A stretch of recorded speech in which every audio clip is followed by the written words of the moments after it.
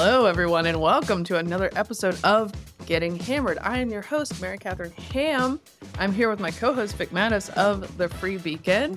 We are your morning show for any hour. We got a lot going on. There's the tragic story out of Georgia, which I've written about. We'll talk about that.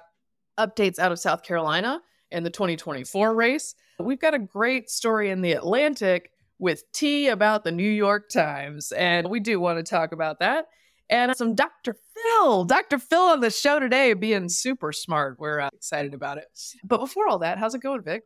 Hello, Mary Catherine. I'm doing fine. Over the weekend, Kate's cousin and his family came over, and I figured, they always think, I should have what cocktail am I going to make for them, right? Because I'm known as the cocktail guy. When I go to their house, I'll make my Manhattans and things, but I wanted to change it up and do something interesting, but kind of surprisingly simple. So I made homemade whiskey sours, which is funny because you could actually go to the store and you see these mixes for all sorts of things. And I thought, it's actually not that hard to make, and all you need to make those mixes, by the way, will give you diabetes in one shot. In one shot, exactly. So I made my own simple syrup. I haven't made it in a while, so it was time for me to re-up it anyway because it opens up for so many possibilities, margaritas and other things. So I did that, and it's really just, it's whiskey and simple syrup and lemon, and squeeze a lemon. You can even, drops of lemon in there and the lemon twist. You rub it on the glass and the usual deal. It is funny drinking it because it tastes nowhere near as sweet as the whiskey sours I remember from college. Yes. I'm telling you, were drinking the ready-made stuff. The stuff I ever see because, at the bars, they would reach behind, in the well, and they take out these plastic jugs. The plastic bottles. And with the little pourers on top, and they'd pour it, and then you drink it, and you say to yourself, this is the most amazing drink ever, along with the amaretto sour and the fuzzy navel. This is so good. So I had a mudslide period. Okay, this is my question, Mary Catherine. I don't want to say when you were not 21. I'm going to say not. when you were young, quote unquote, when you were young in college. Right. What was your drink? Yeah, let's just call it young. So there was a mudslide period of time. Okay, hold on now. A mudslide. This is it's like a milkshake, isn't it? It's just a milkshake. It's just a chocolate milkshake with vodka in it. Is that what it is? Really, it's vodka. I think that's what it is. Vodka goes anywhere, man. I mean, what do I remember from those days? But no, so there was that. There were some more. Who doesn't love that? Honestly, mudslide you could get at a bar on one certain night in Athens, Georgia. You could go to this bar and they would serve you like a real milkshakey, ridiculous thing. And it was cut rate. And I didn't have any money in college. So that was important. Go on like a Tuesday and have a mudslide. Yeah. There were some more bargain options that I indulged in from time to time. And when I mean bargain, I mean street corner stuff like Boone's Farm. Wow. And there was also, I don't know if you've ever tried Mad Dog 2020. I have. I've had. I think it's called Cisco, which is like night train. Similar vibe. Mad Dog 2020. There's, just to give you an idea of how heinous Mad Dog 2020 is, there is a flavor called Banana Red. Okay, I get the banana part. So I'm afraid to find what the red part is. It's just a red, like the drink is red, but it's banana flavored. I should Google that and see what they were intending to do. I mean, what they were intending to do is to get people drunk. That's what they. Yeah. Fast. So that's the shadier version. And then later in college, I did enjoy actually, and I know this is offensive now, an Irish car bomb. Oh yeah. Yeah, I guess you're supposed to say a depth charge or something. But other than that, I think just light beers. I wasn't really those were special occasion drinks, yes. Vic. Okay. All right. Understood. But that's pretty, I remember the mudslide because my sister, who was 3 years older than me, would tell me about it when she was in Rutgers. Like, oh my gosh, there's this drink called the mudslide. Must be popular with the ladies. But it's certainly, if you went to TGI Fridays, you can get it there, obviously, or Ruby Tuesdays, and it's like this big concoction. And do they put you could put whipped cream and stuff on it, right? I mean, it's like a party. Oh yeah, no, it's. I'm sure in this day and age when they serve all the insane, you could get it like the bacon and everything Bloody Mary, but a mudslide, I bet, is what you can get. It's like having a sundae or something, but it's pretty good because you get the alcohol, but you also get dairy Right. And It's you need important. that. You need your calcium from the milk. I'll tell you, when I was quote unquote young, I would go to Mr. Smith's, which was a piano bar on M Street, which is no longer there. And I don't know how I got onto this, but I ended up with, I remember I got a Tom Collins because a guy I knew, Bob King, a friend of mine who was older, he liked the vodka Collins, but the original is the Tom Collins, which is gin. And I found it so tasty. And I'll tell you what, I was so excited whenever I was able to get served the Tom Collins that I drank out of the stir straw. I didn't know that that's a stir. I thought it was like this is a really small straw, man. Tiny little straw. Tiny. It's for portion management. I love a Tom Collins. I like them sort of freshly made. I don't like the plastic jug. Don't give me that plastic jug. This is what gives you the headache the next morning. And honestly, sometimes because it is a more classic cocktail, but it's not it hasn't become trendy like old fashioned. No. Sometimes you order a Tom Collins and a bartender will look at you like, what are you talking about? Yeah, that happens to me not infrequently, I would say. Like it's so old school that the Collins thing throws him off now. Yeah. Or they don't know what kind of glass to put it in. It's usually in the tall, slim glass, which is how we like it. It looks refreshing. Yeah. But no, they don't do that. By the way, I just want to note that Banana Red is still on the market. Good to know. It is to avoid. The description is sweet and tangy with all the smells and tastes of real banana. It is an American fortified wine. Oh. Like port. It's like port. It's a fortified wine. But imagine drinking something red that tastes like banana. Why? Why did we do this? Because you wouldn't drink it if it was yellow, I guess. Maybe imagine, that's what it is. Imagine drinking anything that tastes like banana. First of all, I don't like banana. You know what? I like fake banana. I may have to check this out. You're a fan of like banana runts, aren't you?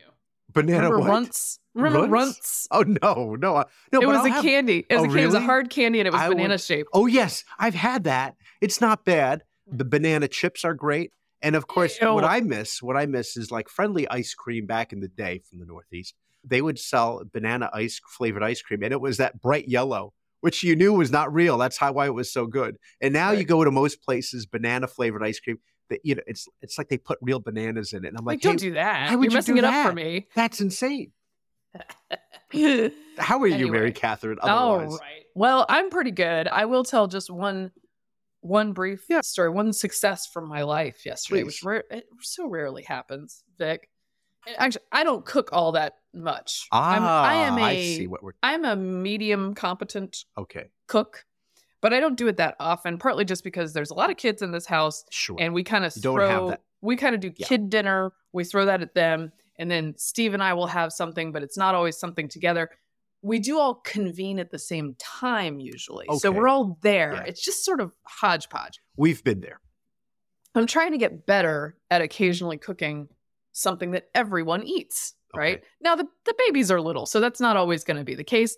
The timing of their bedtime makes that difficult, right? So, but I'm trying to get in a little bit more of a rhythm. And so sometimes I will find recipes and try them out. Well, one off of Instagram for chicken shawarma came up and I thought, well, this sounds pretty good to me, but sometimes things that sound good to me don't always work for the whole family. Yes. But it was a simple marinade of chicken, throw it it was like Greek yogurt and cayenne and, all the cumin and all the things, coriander, all mixed up together. And you marinate it for a couple of hours to overnight. And then you throw it in a sort of just a baking tin, essentially, piled up on itself. So it's like a street cart shawarma, right? Okay. You cut through it. Yeah, sure. Piled up on itself with all this gooey marinade all over it. Throw it in there for 50 minutes, pull it out, chop it up. I did so. And I handed it to all the members of my family. And not only did no one refuse it, everyone actively enjoyed it. That is, it is so gratifying as a cook when you have like everyone agreeing that this was great. It is a great feeling. Congratulations. I was moved. So we're putting that one on the list for regular eating. And now, you are now accustoming them to familiarizing them with Mediterranean flavors, which is really good. Oh my gosh, Mediterranean! If I could choose a genre for the rest of my life, now if I could choose a genre with no health effects, I would probably choose Southern.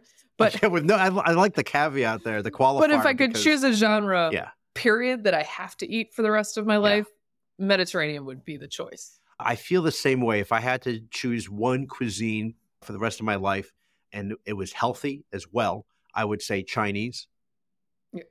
I'm just Nothing fried there. No, nothing there. MSG is it's good for you. MSG is good for you. It's just a supplement. Okay. Shall we get into the news a little bit? Yes, let's do it.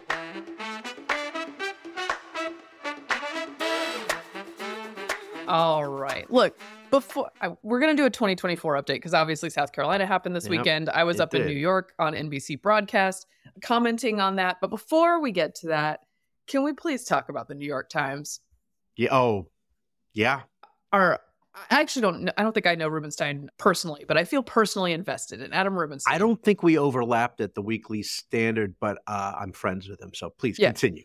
So he was an editor at the New York Times at the moment of the conflagration of 2020, when famously, and I'm sure many of our listeners will know, but I'll briefly go over it, when famously the New York Times got an op-ed from Tom Cotton, a U.S. Senator from Arkansas. And Tom Cotton's op-ed said, hey, maybe we should consider using the U.S. military to help control what has not the protest part, but the part that has descended into riots and major damage of property to the tune of I think billions was what they added it up to eventually. And when that op-ed was published, it was considered such a transgression within the New York Times newsroom that anyone and everyone that had anything to do with it was pilloried in private on Slack, then publicly as they dissected what went wrong when they published an op-ed by a U.S. senator. The answer is nothing. They just published an op-ed by a U.S. senator that a lot of people disagreed with on staff. A lot of Americans didn't disagree that much. A lot of people on staff disagreed. So everyone's pilloried. James Bennett, the then editor, took the fall. He was pushed out of his position. And our buddy, Adam Rubenstein, who was a young op-ed editor, was named as the person responsible for this op-ed while he was still employed at this place where everyone was being bullied for having anything to do with this op-ed. And now he's written his version of the story for The Atlantic. Everything that you imagine, sort of, if you think you're crazy and think what life is like, inside within in the walls of the Gray Lady, right, in the New York Times, turns out to be true.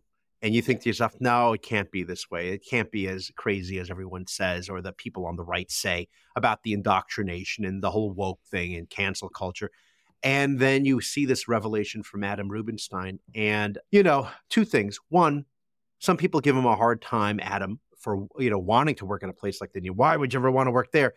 There was a time when I wanted to work at a lot of these institutions because, they had such a long history and legendary writers and amazing editors. But that was then, and this is now. And the more you see, the less now you would think, to yourself, I really want to go there. I mean, I never wrote for the New York Times. I wrote for the Washington Post on occasion, and I loved it at the time. And there were great people. There were great people there that I worked with, editors and all. And I don't feel that way now. And after reading this, I definitely have no desire to have anything to do with this. So that's the question, right? Adam Rubenstein was feeling pleasantly surprised that he was welcomed at the New York Times in the first place. He had a right-leaning pedigree, although he certainly was not some firebrand, right? No. He came from the Weekly Standard, which was solidly Trump skeptical. Late Weekly Standard, too, Yes, late Weekly Standard. He was a person who grew up reading the Times, understands this culture. Right. And he comes into the newsroom, and one of his first interactions is an icebreaker. And I'm going to run through that real quick. Yeah. The icebreaker, which the story opens with, of course, because it's too perfect, right? Yeah, it's a great lead. So on one of my first days at the New York Times, I went to an orientation with more than a dozen other new hires. We had to do an icebreaker, and he has to tell what his favorite sandwich is. He says, Russ and Daughter's Super Heapster came to mind, but I figured mentioning a $19 sandwich wasn't a great way to win new friends. So I blurted out the spicy chicken sandwich from Chik-Fil-A and considered the ice broken. The HR representative leading the orientation, this is the HR person, chided me We don't do that here. They hate gay people. People started snapping their fingers in acclamation. I hadn't been thinking about the fact that Chick-fil-A was transgressive in liberal circles for its chairman's opposition to gay marriage. Not the politics, the chicken, I quickly said, but it was too late. I sat down ashamed. Okay, that's his intro. It's Maoist. The whole thing about what these, the only thing they're missing are maybe little red handbooks on how to behave properly in a woke society. The snapping of the fingers thing. Mm-hmm. Creepy. Yeah, I mean, because the only thing weirder than that is apparently jazz hands, which they want people to do because otherwise it's ableist against the, I think. Yeah, I think it, or like people who have sensory issues. I think. When I studied in Vienna for a year, and when you have to deliver some sort of a talk or whatever, a presentation, I had to do this in front of one of these big classrooms. At the end, if they like it, they knock on the desks, is what the Germans and Austrians do. They just knock on the desks. So I guess that wouldn't be allowed here. That would be really triggering. No, that would be a problem. No, but it's like a bad leftist version of the game Telephone, where by the end, we hate Chick-fil-A because they hate gay people. They don't serve gay people is another one. If you read some of the comments, people say how it sort of morphed into this. The founder and CEO of Chick-fil-A, right? He believes in the traditional definition of marriage, which, by the way, is what Barack Obama and Hillary Clinton believe. And that wasn't that long ago. And suddenly we're all, again, it's very Orwellian. It's like, we've always been at war against Eurasia or East Asia. Sure. Yes. No, it's very creepy. It's creepy to live your life this way. It's amazing. And you're right. It's based on this just very mainstream view of the CEO that actually doesn't have a lot of anything to do with the chicken or the way he runs the company. Now, he does run the company from a Christian perspective. That is part of the deal. Right. They're closed on Sundays. This also, by the way, allows them to operate in a way that is closer to the values liberals claim to want to represent, which is that the franchise price is pretty low. If you adhere to the company's values and do a good job and give good chicken and good service, you will be able to move up in a way that, you'd think people would be in favor of. But whatever, they're not. Okay.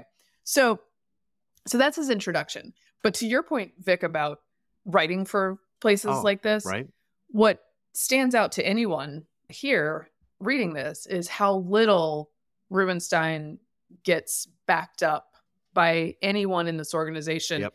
They did him so dirty, including like naming a lower level opinion editor in this very volatile news reporting about an op-ed that your newspaper has run. By the way, the news reporting was done by someone who on the Slack channel had said incredibly incendiary things about the op-ed. So maybe you shouldn't be reporting on this thing. And I was also struck by one of Adam's quotes in here, or one of the paragraphs in here, where he says, immediately the op-ed caused an outcry within the Times. Dozens of the paper's employees retweeted an identical or near identical statement workshopped on Slack that said, running this puts Black New York Times staff in danger. Okay. Yeah. He says, it was an outlandish claim, but next to impossible to rebut. How can you tell someone who says they're not safe that in fact they're fine? Did they know that in some states troops had already been deployed to protect public safety? Were we reading the same op-ed? Were they serious? This is an issue that I have with communicating with people, because I've been in Rubenstein's shoes, right? Sure. I've been the weirdo. I've been the only one at CNN, for instance, right?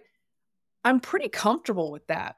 But you get in these conversations where you're like, our understandings are so very different right now that I'm not sure how to communicate with you without saying you need to grow up and put your big girl boy non-gender normative panties on. Like they're from it's like they're from another planet, and they're getting, all their news is from one side, not the other. And so when you bring these things up, they think it's completely, they think you're crazy. And the other thing is, of course, being triggered by feeling unsafe, right? That was the big thing. You have endangered your colleagues. They now feel unsafe. They didn't because of an op-ed. And really what they wanted to drill down was Cotton's reference to insurrection, right? Yeah. And what it meant to be able to quell the riots. Did it mean you're going to kill them without, Well, that's what people claim erroneously That's about right. the op-ed is that it didn't make a distinction between peaceful protesters and those engaged in crimes, and it did. Yeah. Right? Yeah. Now, we can all acknowledge that policing in this way and bringing in the military could have risks to otherwise peaceful protesters, right? We can all acknowledge that, but that's just a debate. That's just a normal debate. You can't have debate. That's the problem. This is what's upsetting to all these people is somebody is challenging their beliefs.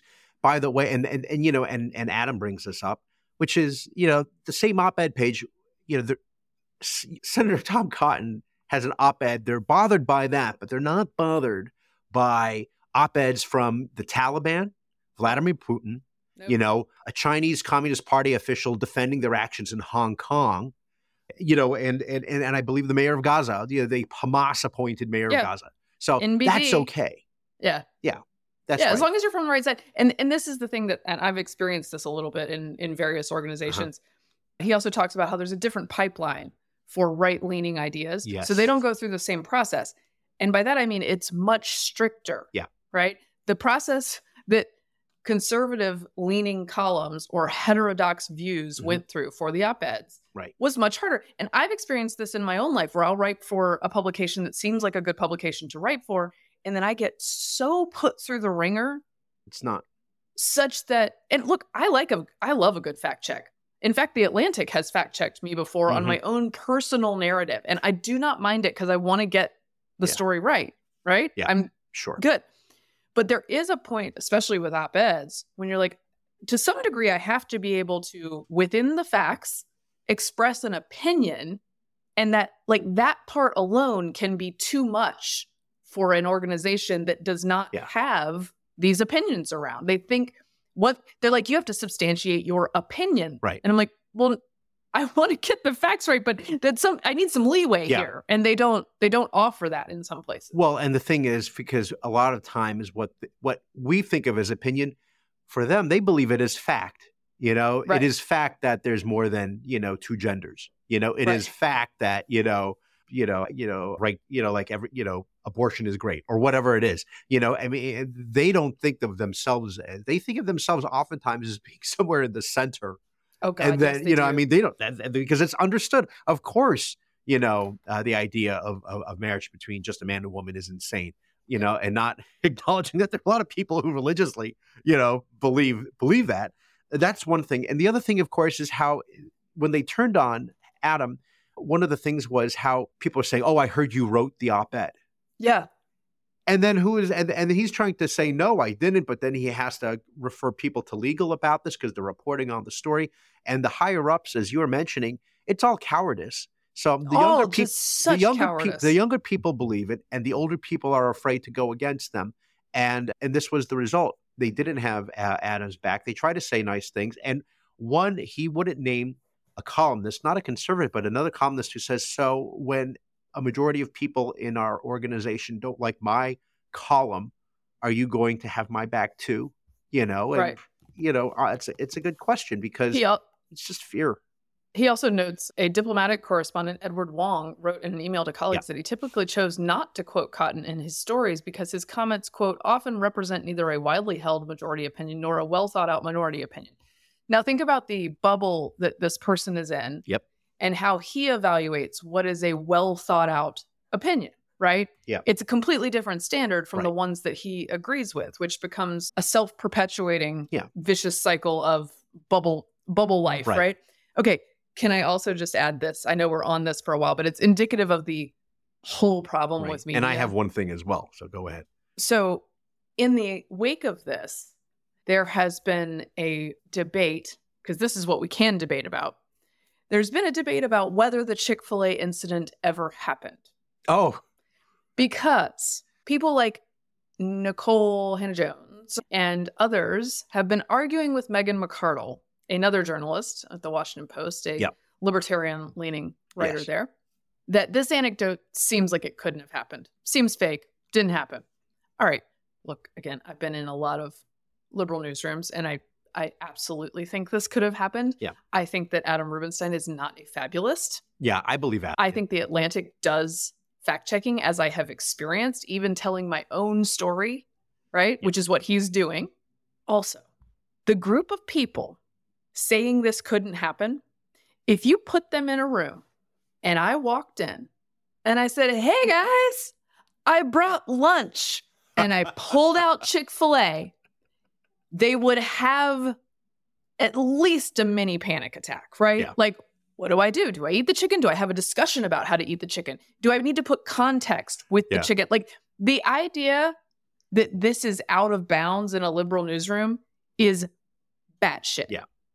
Yeah, that's right. You're the people. Yeah. You're the people who do this. Again, it's rules for thee, but not for me. And in their mind, everything is normal, and you people are crazy. Also, And, it's like the Maoist thing too, to come at this anecdote and say, absolutely, that could never happen. Right. That could never happen in our world where we all completely agree with each other and punish each other for not agreeing. Sure. It's the one thing that really bothers them is ideological diversity. By the way, if I was asked my favorite sandwich, I would have probably said your classic foot-long Italian sub, and then I would have done a whole Italian impression. I hope, good for you. Oh, yeah. You know, I hope that I'm sure that would have went over well. Well, see, that's good because you're not visibly Italian. So they wouldn't know what to make of it. They wouldn't know what to do. They were confused. Yes. I would pick. Mine actually is a little highfalutin. Mine is called the Surfside. Oh. And it's served at Jetty's, which is a very small chain in DC. Yeah, it's very small. And it comes with roast turkey, the whole seed mustard, avocado, crispy bacon on sourdough. That sounds lovely. It is really good. Have you ever gone to Bowie Mongers? I haven't been to Bowie Mongers. That's a sandwich place. You can their tuna salad is good. You know what it's called? The Tuna Turner. It's true. Would Tina find that offensive? I don't know. I would want a salad named that. It's very curb your enthusiasm. I want a sandwich named after me. Come on. Okay. That's true. All right. Anyway, our best to Adam Rubenstein, who's off to other and better things. Great guy. Writing various places, being an editor of actual diverse ideas and doing what he's good at. So I'm glad for him. I have felt for him since he was named, but I appreciate him turning it into an object lesson and what is wrong with basically all of media and perhaps why no one's paying money for media anymore. Who needs this? Oof. All right. We got some 2024 updates. Let's start with Trump's legal issues first. I just want to note the insanity of the cycle we're in and the bad behavior of, once again, Trump's adversaries. Not only is Fani Willis making a fool of herself down in Georgia, but in New York, we have Letitia James, who is the DA there. Attorney General. AG there.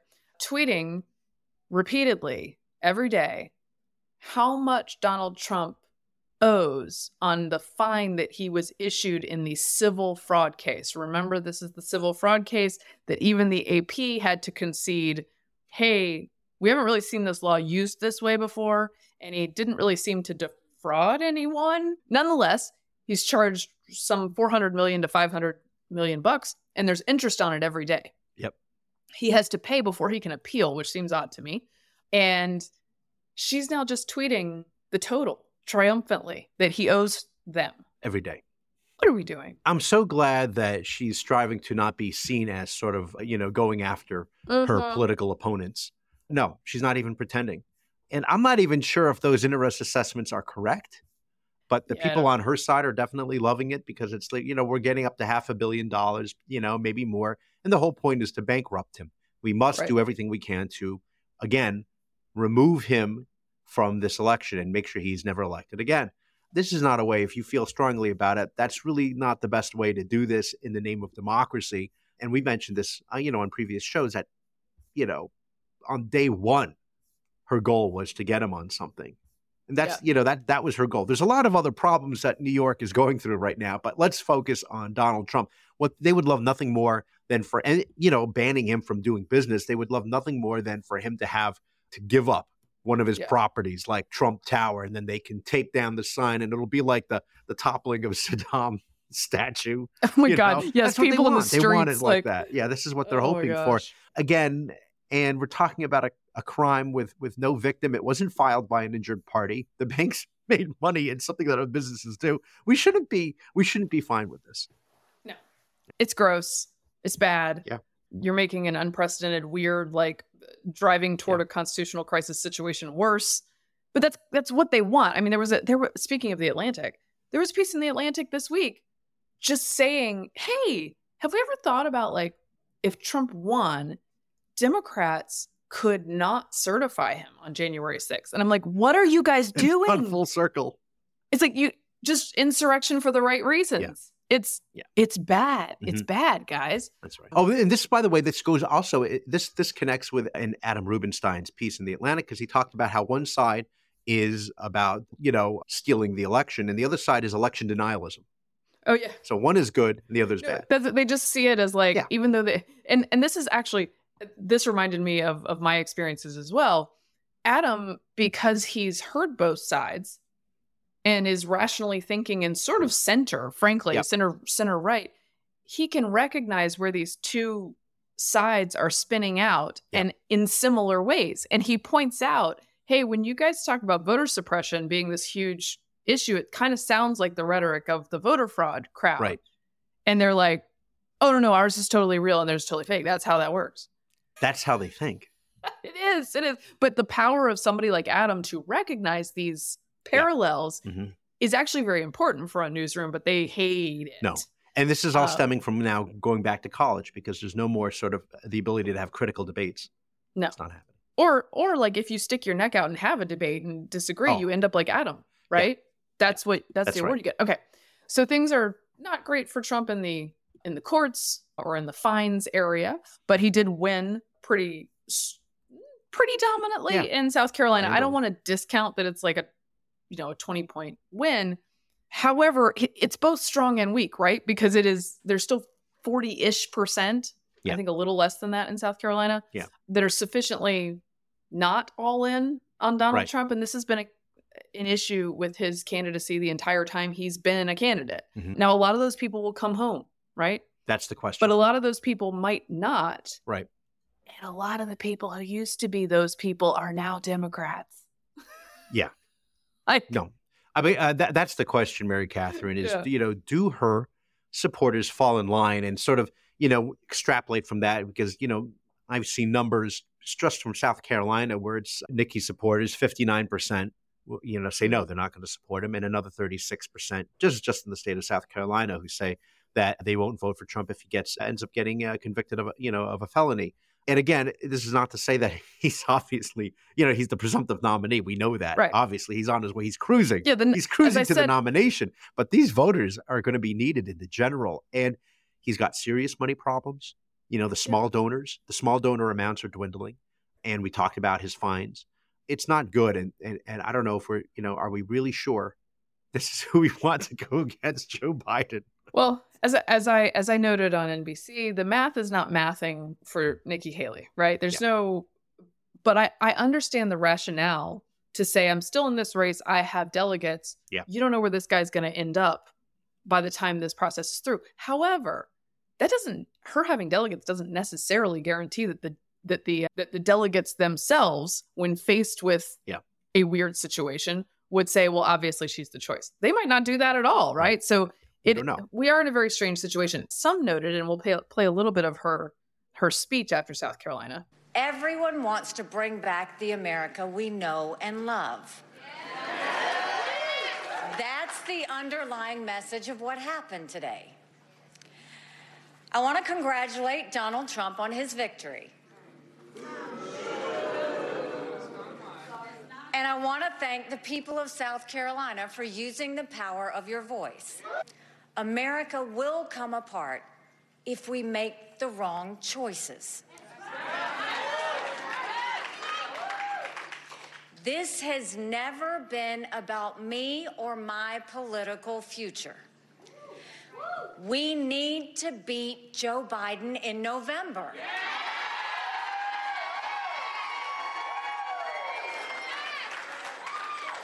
I don't believe Donald Trump can beat Joe Biden. I said earlier this week that no matter what happens in South Carolina, I would continue to run for president.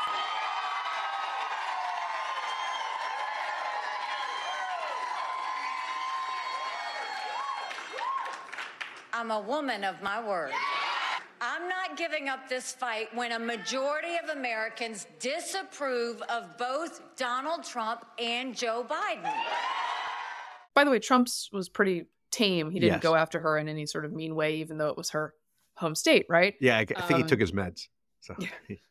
So Nikki Haley gives a speech that sounds a little bit like it could be a third-party pitch, right? Yeah. Sound a little bit like that? Yeah, I mean, No. she's been denying it, but, you know.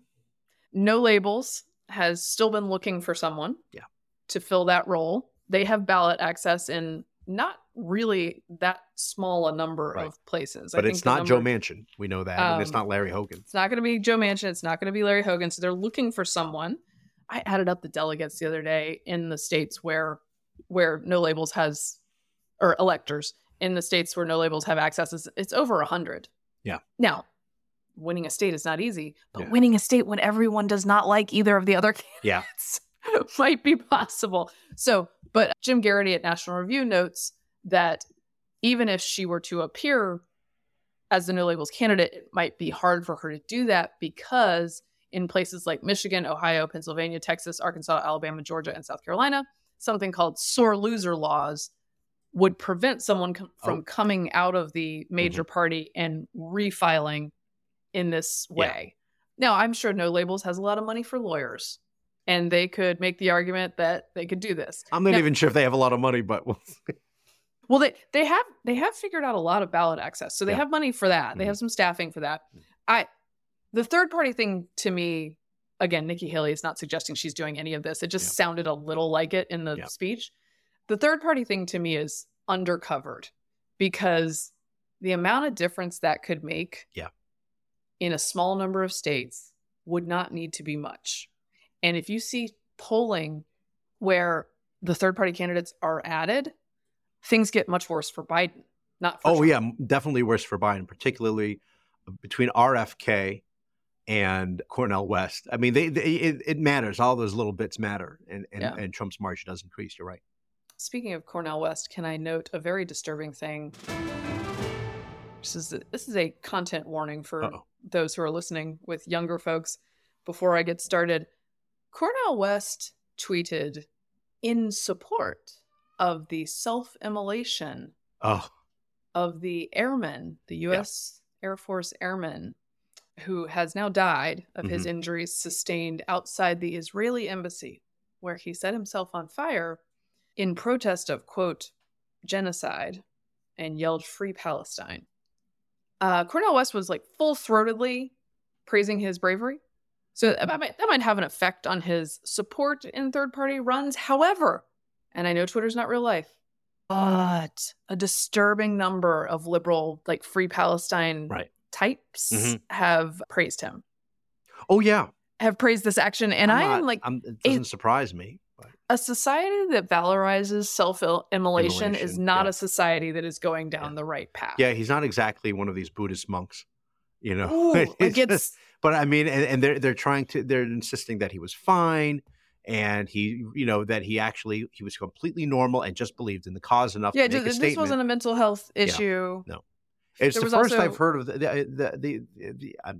I don't know how often this happens, but the only other time I can think of somebody self-immolating in protest was during the Vietnam War, right? And it was in front of, at the Pentagon. And it was a man who brought a baby with him, which was crazy. Oh my gosh. But he lit himself. And I think McNamara, who was the Secretary of Defense at the time, Robert Mack, I think he saw it. And yes, there are people who are not well. Speaking, and also just like adding to the not wellness, the liberal white ladies on Twitter, ooh, baby.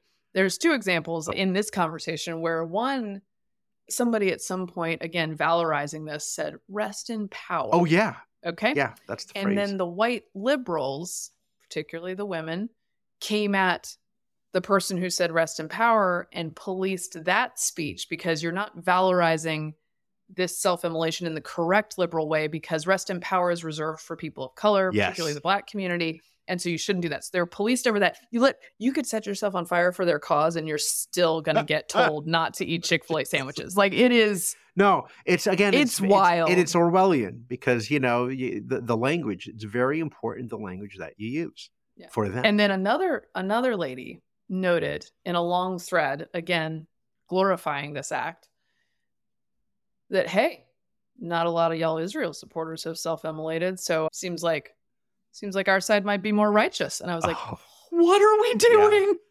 Yeah. What are we doing? Okay. And meanwhile, by the way, can I just say this, not to throw you a curveball, while this is happening and Trump and has his issues and Nikki Haley is floundering, Joe Biden gets to go on Seth Meyers' show, late night show, and eat ice cream.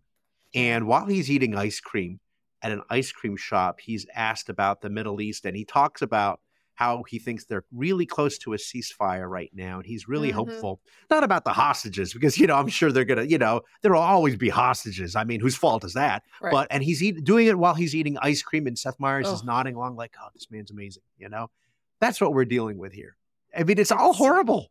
It's all By the way, horrible. his public pushing while eating ice cream for such a ceasefire and for a really bad deal for Israel without, just would allow Hamas to do a ton of stuff and get hardly any hostages back up, which, by the way, they don't even know are alive, has turned Israel to say, like, publicly, no, we ain't doing this, man. You need to chill with that. So everything's going fine is my point. By the way, I saw somewhere tweeted or reported that, like, the president's staying up late for this late night show. No, he's not. They don't tape it. They don't tape it at 11:30 or 12:30. They tape it 4. It's like, come on, guys. This is well within his window. Yeah. All right. Can we? This is also a sad story. So just if you got kids listening, and this is closer to home for you. Yeah, and it also includes some media lying, which I know won't surprise you. I wrote about for FoxNews.com and Outkick.com the brutal murder of Laken Riley, a 22-year-old former UGA student who had become a nursing student at Augusta University. She went for a run last Thursday morning, and I think her roommate or friend reported that she wasn't back from her run after several hours. It was a morning run, and her body was found by the intramural fields at University of Georgia around Lake Herrick, which is obviously tragic all on its own. It's weird when one of these stories hits you in this way, because I ran that trail every week of my college career. I know exactly where she was. Mm-hmm. I know exactly how safe it feels to be there. And there was a reason it felt safe, because there hasn't been a homicide at the University of Georgia in 30 years. So she was just out doing her thing and encounters, allegedly, Jose Antonio Ibarra, 26, of Venezuela. He is in the country illegally. He crossed the border in 2022 in El Paso. He crossed the border the same month that, by the way, Kamala Harris was saying on TV that the border was secure. He is released into the interior of the country, goes to New York with a wife and stepson. And while he's there, he's arrested for driving unlicensed, unregistered vehicle with a child in it, and charged with child endangerment. He's put in jail. He's released very quickly, because that's how New York does it. He's allegedly going to have an asylum claim adjudicated at some point, but we all know how this works. You just come in and you hang out. Do whatever you want to do. You do whatever you want to do. So New York releases him before ICE gets a detaining order for him. Mm-hmm. So he's not dealt with at that point. He goes down to Georgia. He leaves his wife and stepson, goes to Georgia, to Athens, Clarke County, which is another sanctuary city, joins up with his brother, Diego Ibarra, who has, I think, 3 arrests to his name. But the thing about a sanctuary city is that those don't matter, right? Yeah. Your arrests don't matter. We're protecting you from a worse crime, which is your being apprehended.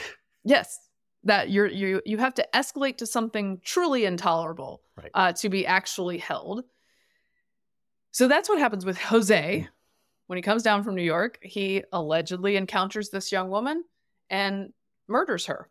Now, a bunch of people on the left they throw at you the aggregate stats about immigrant communities and how they can be largely law-abiding once they get here. And I'm willing to rationally look at these numbers. Yeah. I'm willing to be rational about the fact that random violent crimes like this are not super common, right? However, we're not going to get rid of all violent crime by getting rid of illegal immigration. But the question is, when is murder preventable? Yeah. In the case of a young woman being murdered by an illegal immigrant, it was preventable several times. Yeah. When he crossed the border and each time he offended after that.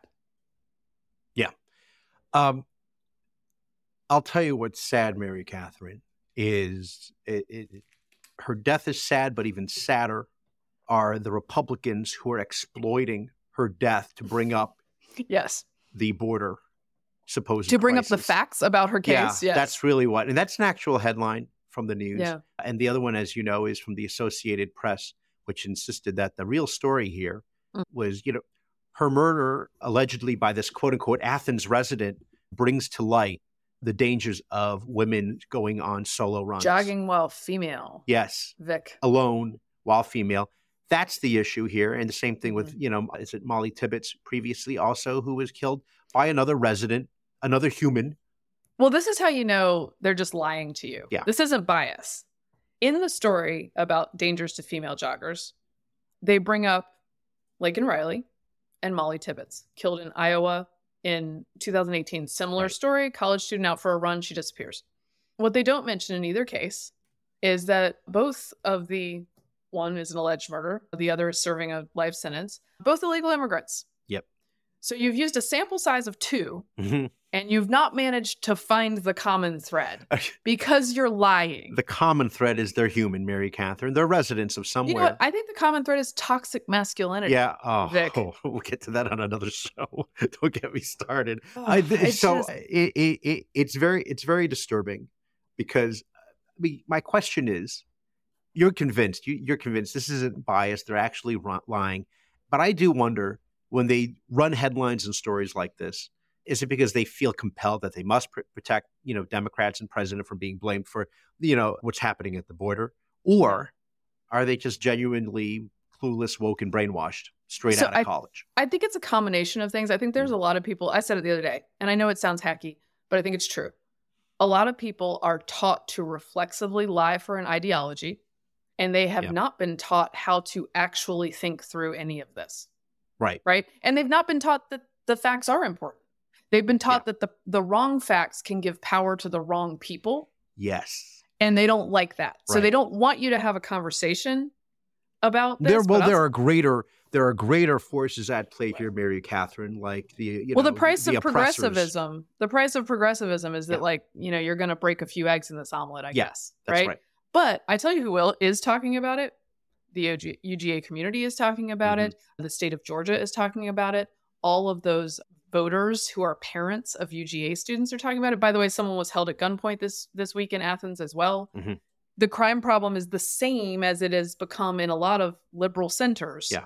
And they're not happy about this. And they're not going to ignore all of the reasons it could have been prevented. By the way, they had a memorial service for Laken and another student who died by suicide the same week, Wyatt Banks, just yesterday in the Tate Center, on the huge Tate Student Center area outside Sanford Stadium. It was packed with students, and those students' lives are changing. Like they're getting a taste of their own mortality and a real uncomfortable, life-changing moment to have in your 20s. And I've watched the poor best friend of Laken Riley, who was her roommate, who ran half marathons with her and hung out downtown. And these are all the things I did as a student. And I look at my life now, it is so tragic that it happens to so many young people. This young woman will not live any of the life that I have lived from from my mudslide days to now. Right? Yeah. She doesn't get those years. Right. And it could have been stopped. She was failed. Yeah. I mean, they're not letting this guy go now, but it was a terrible price that had to be paid in order to get to this point. You mentioned Kamala Harris saying the border is secure. And of course, Alejandro Mayorkas had also said similarly that he didn't think there was a crisis. The border is secure. Joe Biden was recently asked about, is there a border crisis? And he said, of course. He goes, I've thought that for the last 10 years. So which is it? And by the way, it is Trump's fault. So, anyway, my heart goes out to the UGA community. It's been a rough one for that campus and to all of her friends and family. And I know that she's not just a political football. Like this is part of the story, but she is also part of the story and the life that she doesn't get to live. So I just want to honor that as well as much as possible, while also dealing with the facts. I know we have to get you out of here, Vic. Can we briefly say? Do you want to just? Well, because I have to leave too. I have to leave too. Okay. Can you tell me what you think of Shane Gillis on SNL? Okay. I had my concerns, as an Asian American, see how he would do. I love it. Yes, I have to tell you, because of his hatred of Chinese food, which is questionable, but it does still taste good. And MSG is a good thing. But I saw his monologue. Now, you like that. I saw the skit he did, the pre-taped skit of Limo Emu, which quickly turns, I don't know if we have a audio of that or something, but there is some profanity. But it's so dark and good. It is so dark and good. And it turns the buddy cop thing into Training Day, basically. Or there's a scene from LA Confidential like this as well, where Russell Crowe puts the spare gun into the other guy's hand to make it look like he's shot. So that it's funny. Check that out, that particular skit. But he does talk. He was clearly nervous because the first thing he says is he got fired, and please don't look into that right now. Please stop. Don't Google find that. out what happened. So he was very sheepish and earnest about it. And I think he was genuinely nervous. And he started making various jokes and had to stop and say, look, this is all I got for this kind of material. This is the only kind of material I have for like this kind of an audience here on national television.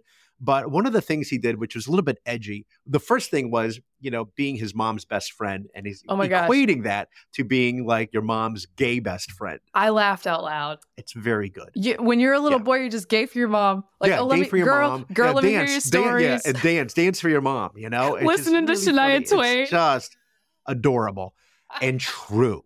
But the other thing is, he talked about, he was making jokes about Down syndrome because he has a niece who has Down syndrome, his sister's daughter. Same thing. My sister's daughter has Down syndrome. So I was able to relate to that. It is edgy territory because you're not sure. You feel like, the way I'll make occasional Asian jokes, you feel like by association that, I have this blood relative of mine, this niece of mine, that you can say certain things that might not be politically correct with somebody. And he openly, I think he says retarded is what he uses that term. And it's funny because he goes out there, people get nervous, and then he makes usual jokes that turns it around at his expense. But he can still get away with some of the stuff. And it's actually quite touching if you watch that monologue. It is a great thing to have. It's true. He was talking about how people don't know how to relate to others, family members or people. If you don't have anybody, close to you who has Down syndrome, it is hard to, you don't know what to do. And I remember as a kid, every now and then you would encounter somebody with Down syndrome. I'd get nervous. Right. I didn't know what to say, how to act. I don't know what that's all about. And it's been for my children, it's been a blessing to have, their cousin around and to be around them and playing and loving and understanding that they're just like us, you don't have to, there are challenges they have clearly, right, but they're not how I was, which is nervous around them. This is family. This is, you're just the way you are.